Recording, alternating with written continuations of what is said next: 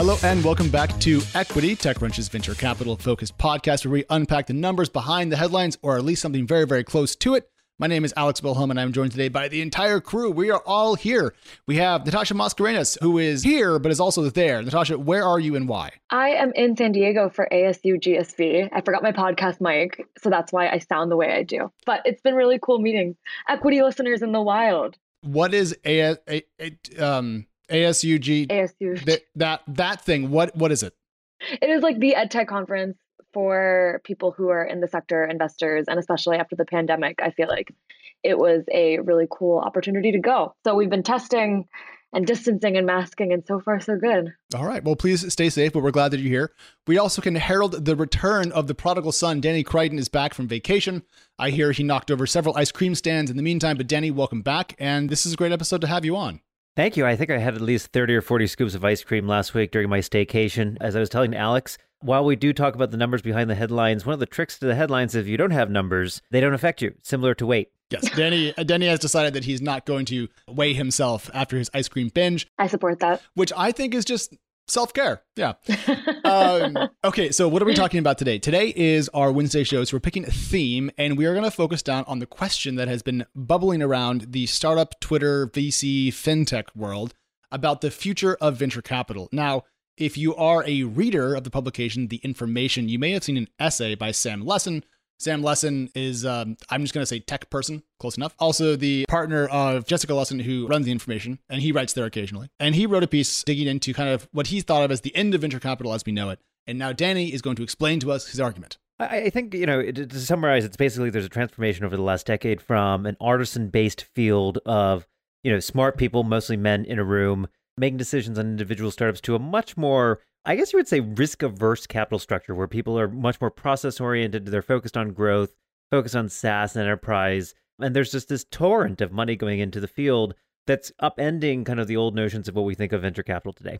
Yeah, and this actually plays into kind of all the spaces that we talk about. I mean, Natasha, thinking about EdTech 3 years ago, it was a venture capital wasteland, but now it sounds much like there's tons of capital. So just picking that sector, is the stuff you talk about in EdTech mostly venture capital, or are you seeing these later stage funds also arrive and shake things up? I was just talking about how SoftBank has been showing up more and more in EdTech deals. You would see them maybe make one bet, and that's like their EdTech bet.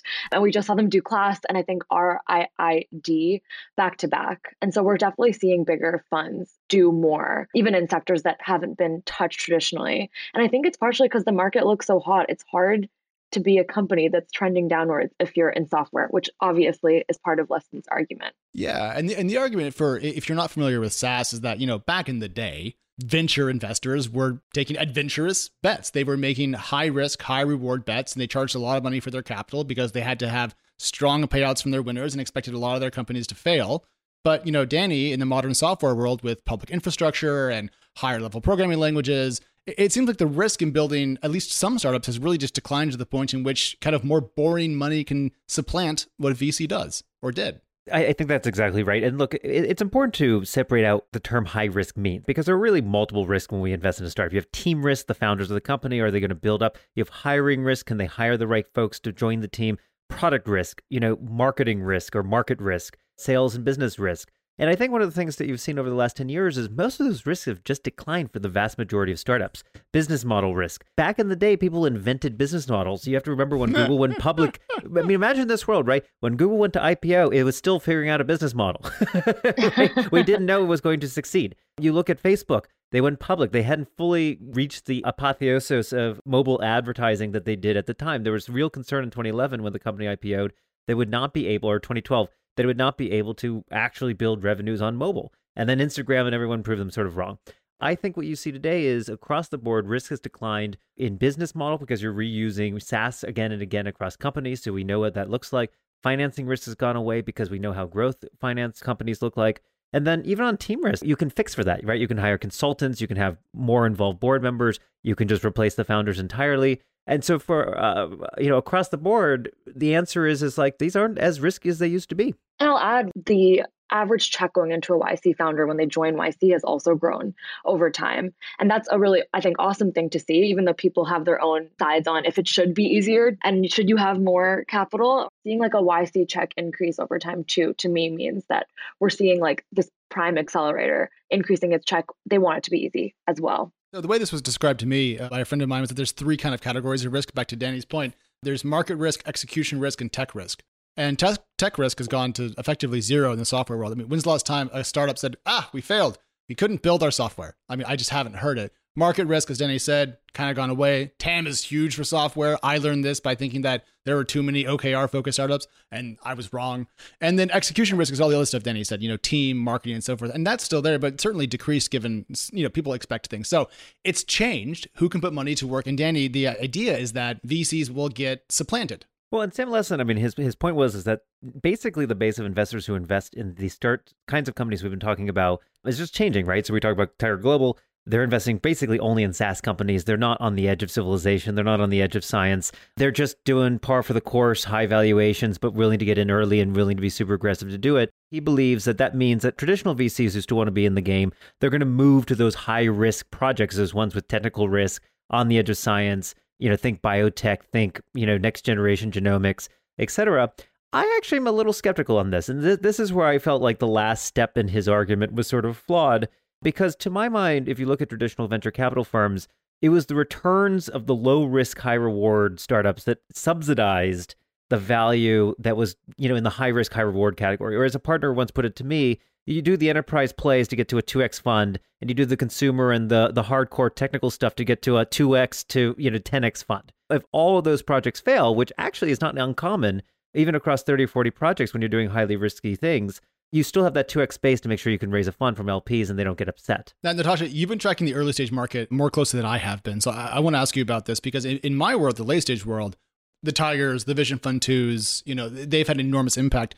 Is the mix of VCs and investors that you see at the earlier stages changing as much as we might expect given Sam Lessin's thesis? I think it's changing. I also think that the funds that I've talked to, Turner Novak, for example, who recently launched Banana Capital, he launched pretty explicitly saying that he is going to, as of recently by 2022, start also investing in the public markets as part of his fund. I don't see him just staying in the pre-seed early stage. So I think we're seeing both sides combine with each other. Venture capital may be over as we know it in this very specific definition, but I don't think it's like the black and white perspective of it really makes that much sense. Yeah, and Sam, to his credit, does point out that his argument works less in the early stages, works more in the later stages, and seems to be, I think, pretty tied to SaaS or maybe API delivered startups. Anything software-ish that's been kind of sorted out.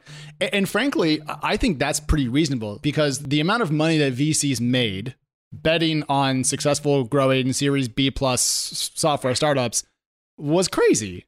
I mean, they were making a killing from these kind of almost de-risked bets, getting paid like they were backing, seed stage biotech when they were really backing kind of like non-risky software companies. And so to me, let's get the cost of capital lower there. But like selection risk is still there, Danny. You can still pick, a bunch of crappy software companies, even if you are, in a different market. I think, you can certainly do selection risk. I don't want to revise history. There were a lot of bets that were made that seem so obvious today, Instacart being one of them. Benchling is another one that comes to mind. I remember Benchling. Benchling's now, I want to say it's a multi-unicorn. Natasha, you might have covered it or someone here, but Benchling is focused on basically integrations and software for labs. So think pharma, bio labs to integrate all those different scientific instruments. And Sajay, the CEO, I must have met 10 years ago. Right? Like 9-10 years ago, he was just getting started thinking about these sorts of things. And to be honest, like it was an incredibly hard to believe idea that would ever succeed. There are thousands of scientific instruments, all of whom have their own protocols and APIs. There's no way to integrate all these together. No one wants to cooperate with you. Similar to the Clever story in school, similar to Plaid and FinTech. It was one of these integration plays. And the reality is it actually took 5-7 years before it actually started to hit its stride. That is the risk. Now, today, because we have those sorts of tools in place, you have Plaid in place, you have Clever in place, a lot of that risk has gone away. Markets are now much more willing to adopt software. But, this first generation of companies, this was the software eating the world decade, if you will, to borrow the overused phrase. But the reality is a lot of places did not use software. It was still paper-based. And one of the classic lines I always used is, if you're looking around in 2015 and people are still using paper, you should probably ask either why or like what will ever change these people's minds Well, the answer is in some cases they did change their mind, and it just took a really, really long time to get into the late adopter cycle on that adoption curve. All that makes pretty good sense to me. And especially, I think, in the last 18 months, the kind of accelerated digital transformation we've talked about so much in the wake of the pandemic has only added fuel to this particular fire. But I want to talk about outliers for a minute, because, Danny, you can put a bunch of money into software companies and see them do fine, or you can put money into the next Slack and do great. And to me, like, the Tiger approach seems to be much more spreading money around versus making super targeted bets. And so to me, like, if I was an LP, I would probably want to put my capital into maybe a fund that has a bit more of a target or a thesis or something that I can kind of like, better believe in versus like the index fund of mid-stage plus SaaS to generate, above market returns. Because if capital is de-risked and, the cost of it goes down, doesn't that mean more blasé returns for people investing in software? It makes me think a lot about how like firms are increasingly investing in competitive companies because everything is kind of becoming competitive with each other as they get older and get better funding, especially in fintech. I cover a lot of VC deals still, as best I can. At least, from what I see, there is more crossover money and more non-traditional money in there, but it's not the majority of what I see. So today, like, it feels like even though we've seen record amounts of capital flow into the startup world from other sources, it's still by far, the minority of stuff outside of super mega deals, 150 million plus. Those are often led by whomever, but those aren't really startup deals anyways. Those are essentially just pre-IPO investments because companies are lazy and don't go public anymore. When you think about back, Google, all the early .com companies, they used to go to IPO really fast, right? Yeah. And then we had this period in which IPOs took 12 to 13 years post the formation of a company. Now we're seeing it go the other direction where they may still be private, but it's the public investors who are showing up on that cap table. And as far as I'm concerned, they're essentially public companies, even if they're not registered as such under the SEC. Yeah, and so the venture capital world really, hasn't changed as much as people like to think. Given if you cut off that part of it, it looks much more similar than it used to. To me, it's like super ironic how I think Eric Wu from former AngelList put it like, as capital becomes a commodity for VC, it also becomes the reason that VC is getting threatened and has to deal with these new methods of how companies can survive and thrive. And so my question, I guess, for both of you is like, do we have like a whole new conversation about services on VC firms? Or like, what does this really mean for like those solo GPs that are now trying to get in if capital is no longer like the way they really do it? I actually think it's really hard. I'm quite skeptical in a lot of these funds. I do believe there's a little bit of artisanship, prior to product market fit. But even in software, I mean, if you're doing anything in the enterprise today, I just don't know how an early stage investor in any way accelerates your performance. I've talked to a lot of founders on this subject. Some will say that their investors, help with hiring or particularly closing on hiring is a big one. It's not even so much top of the funnel as closing the funnel off as you get people through it. But like the reality is like, you're going to figure out your own customers. You have to build out your own engine. You have to get your own feedback. You have to figure out your own product. VCs don't do this. I am constantly under quite a bit of pressure to come up with any reason why, a particular seed investor is any different from any other. And I think the proof is in the pudding, which is look at these cap tables. You've got dozens of investors in every single one. Everyone's putting in their tiny little checks. No one has any real investment or real skin in the game on any individual company anymore. And to me, that's the message that is very clear being sent by most, not all, but most seed investors. Well, it's going to be fun to see. I mean, we're going to be able to track this thesis kind of in the market because if we do see, traditional venture capital rounds decline in frequency or decline in size or, pivot their focus, we're going to be able to kind of test this. But I do think, though, summarizing kind of what we've gone over so far, yes, VC is changing. No, not everywhere. Less so at the earlier stages and less so in areas where business models are less kind of de-risked. But certainly there's going to be, some impacts in the market. And, Danny, this makes me kind of wonder about where we are in the bubble curve. Because if we're seeing this much late stage money roll into these markets, there is a risk of asset inflation, prices getting ahead of value. So talk to me a little bit about your view on where we are in the hype cycle and also where interest rates could come into play. Well, I think, look, we're at the top of the hype cycle. The interest rates are the lowest they're ever going to be. I guess they could go negative. There is a negative. Germany is entirely negative, so it's entirely possible they can keep going down. The floor is not zero. I do think, one of the biggest risks for most founders is like, who are you actually getting on your cap table? It hasn't mattered the last 5 years. When everything goes up, everything's easy. Everyone signs off on paperwork. No one has issues. Boards don't get involved. Everyone's happy. I think the question is, as is a truism and a guarantee of a capitalist economy, there will be a recession. There has not really been a recession. There was a technical recession last year because of COVID. That recession has been basically wiped out. We're almost caught up. Employment is sort of the last figure.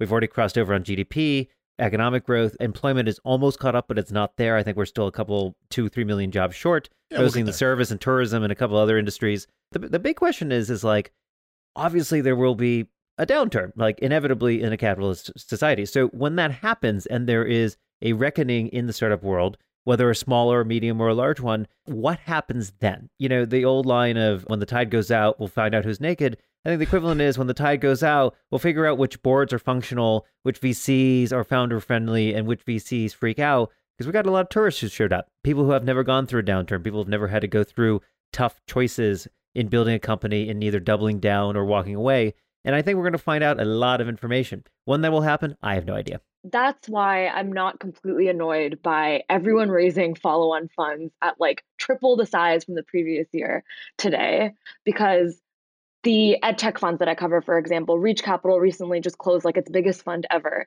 And sure, the market looks great, but that capital will last them for however much amount of time. And I'm glad to see VC continuing to stay on the offense instead of getting quiet. And maybe that's obvious, but to me, as like an optimist, I also am like, all right, keep raising money until that happens. Because if you guys are the risk takers you say you are, I'm ready to follow you when that happens. Because right now, we definitely, Danny, to your point, are not seeing that kind of risk being taken in the way that it will when there's a recession. Yeah, and everyone looks like a genius when things are only getting more expensive. It's just not that hard to have markups when everyone's paying more for your startup equity. I'm very curious to see where the kind of early money goes and if there's any change there, because thinking about impacts of this new world, the earlier you get, the less figured out things are. And so, Danny, you were talking about seed being the same as everyone else. I disagree a little bit, especially at the pre-seed stage, because all the models and rubrics that we know, I'm just thinking about how much we've talked about CAC to LTV ratios over time and magic numbers and SaaS and all that stuff. Pre-seed, you have like a customer, maybe. And so like you can't. I was like, that's already a seed company. I think by definition. Yeah, actually, that's probably actually Series A these days. Actual customer, maybe even a Series B. No, I mean, I agree with you. I do think that there are a couple of pre-seed investors who build out little tribes of folks who help get you started, particularly for first-time founders and others. I just think there's so much money at the angel level, at the pre-seed, people who throw money into all kinds of different things, crowdfunding. I've seen it all. I mean, in some of the companies, I've been covering disasters the last couple of years. It's been amazing to see where the money comes from. It's like randos. I mean, I don't know how else to, I'm not trying to be besmirch any of the individual people, but you'd be amazed that some of these angels have never written an angel check before. And that's like consistent across multiple companies. They're not like overlapping. They're like, this was my first check. I'm like, half the people, it's their first check. Yeah. And I think you're just seeing so many people enter the market. And a huge part of that is, yes, interest rates are lower. There's less returns on most traditional forms of capital. So stocks, bonds, go down the list. There's nowhere else to go and park your money. We just saw today, Miami-Dade, the Port of Miami, put out, I want to say it was $1 billion. I'm making that number up. 1.4 billion. See, why do we even know what the Port of Miami is doing? I don't know how we know what the Port of Miami is doing. I saw a tweet. Yeah, there you go. We saw a tweet. I read the story, and I don't remember the number. So congratulations. Your brain works way better on Twitter than mine. Issues with media today. Okay. Yeah, exactly. But they put out 1.4 billion, and it was huge demand for a city at a port that is going underwater. Sinking. It will not be here in 50 to 100 years. They can't pay it back. And people are just clamoring up at the doors, climbing up, trying to get in. So I think there's no return anywhere. I think everything looks great. And the question is that the future for however long? Does that mean that venture capitalists basically go the way of the dodo, and most of the work that venture capitalists used to do are essentially consultants now, which is actually how I see the world being, that if VCs used to help with product, you just hire someone to help you with product now. You don't need your VC or investor to do that. They're sort of outsourced. Are we at the peak of the hype cycle? We're coming back down to earth at some point, and we're going to figure out that this was a huge mess and a huge mistake for a lot of folks. Yeah, it took a long time to get here. I mean, think about how long interest rates were low after the 2008, 2009 financial crisis to end up in the asset bubble that we're currently in. I mean, think about the changes to housing prices in the last year. It's pretty abnormal. It's pretty distorted, I think we can say, based on historical patterns. The thing is, eventually money will get more expensive. Interest rates will go up and other bits of investing will have a higher return profile, and it will diminish some appetite to put money into both crossover funds, private equity, and venture capital. So yes, there is an obvious eventual depressurization point. The issue is if interest rates go up, money gets more expensive, huzzah, and then the economy struggles, which it will eventually, they're going to cut interest rates again. And then we're going to be kind of back here. And so like, I don't want to say that there's no pop of the bubble coming, Natasha, but like, I don't see the catalyst from where I am today that could lead to such poppage. Poppage. That's definitely a first for equity. I was like going to make such a serious point, but I think that's a new name for equity for a week. This is poppage. Poppage. I was going to say, I think like all of this, it feels like a healthy conversation that truly has been missing for the past few months. And I think we're beginning to talk about it. Doesn't mean, I guess we don't need to come to an answer today or really ever until it happens. And I'm already seeing some of my friends who may be thinking of it on like kind of like a philosophical idea of like, just because we can doesn't mean we will anymore. I'm seeing that with my friends who are raising, who choose not to raise. I'm seeing it from the people who could be emerging fund managers overnight through rolling funds, choosing to stay at their current firms. I don't think it indicates any lack of ambition. I just think it indicates a realization that this is a little bit bigger than just a few solo GPs proving that capital has appetite to go to new decision makers. To me, that means that we're getting to a healthier spot. I don't think we'll go 0 to 100 or 100 to 0. I think we'll start to see people just start to question things a little more. And I feel like that's the job of all of us. So I'm not too scared about like a down coming immediately. I think what scares me, and this is always the problem with any sort of bubble, going all the way back to tulips in the Netherlands, is it's all about expectations. And as soon as the expectations change and people don't think that things are going to the moon, they think they go to the ground. And that to me is like, it's right. to me, it's like, it's not okay if some folks just start questioning. There is a little bit of an adopter cycle, right? There's some early people who are like, whoa, this is really warning. I think there's others who, within very quick moments, you saw this in March with COVID, the market went down 30% in about 10 days, right? A third in a week and a half. If you I went on vacation for 11 days. It is possible that I could have started my vacation, come back, and a third of the economy disappeared overnight. That is not a resilient market. That is not a resilient price. That is not fundamental value. And that's what always kind of worries me about, the future here is we're starting to see price points and revenues and multiples where it's hard to believe that at 100x forward multiple on some of these SaaS companies that like there's only up from there. No, you've bought all the upside for the next like 5 years, right? Here's why though, from a founder perspective, that doesn't piss me off. Looking back through Slack's fundraising history, I just pulled up its Series E. It raised 173 million at a 2.6 pre-money valuation. That was back in 2015. By that point in time, Slack was pretty baked, right? Like it was kind of set. Like it was going to keep doing what it was doing. It had a great product. It had hella great market fit. It was hot. It was obviously going to double and triple and quadruple in value. Why did VCs get to participate in so much upside from Slack's success that was already kind of figured out? So to me, like the prices that VCs now have to pay for startup growth, sure, they're excessive. I mean, they're a little high. No doubt about that. But it seems to be like the admission that for too long have private capital sources gotten away with underpaying for high performing assets. And so I know we'll have to bleep this, fuck them. Like, I mean, I don't feel that bad for VCs. Like, oh no, they're going to make slightly less money. But let's wrap by summarizing what we've discussed. Essentially, tons of money in the market. Other money is coming in the startup world, crowding out some VCs, especially at the later stages. But the changes to the market do appear to be constrained a little bit to known business models and slightly later stage companies. This dynamic is a facet of the modern world, but certainly not going to be the future for all time, given that the business market will eventually turn. And that has been your Equity Econ 103 or whatever the hell. We are back Friday with our news roundup. You look tremendous. Goodbye.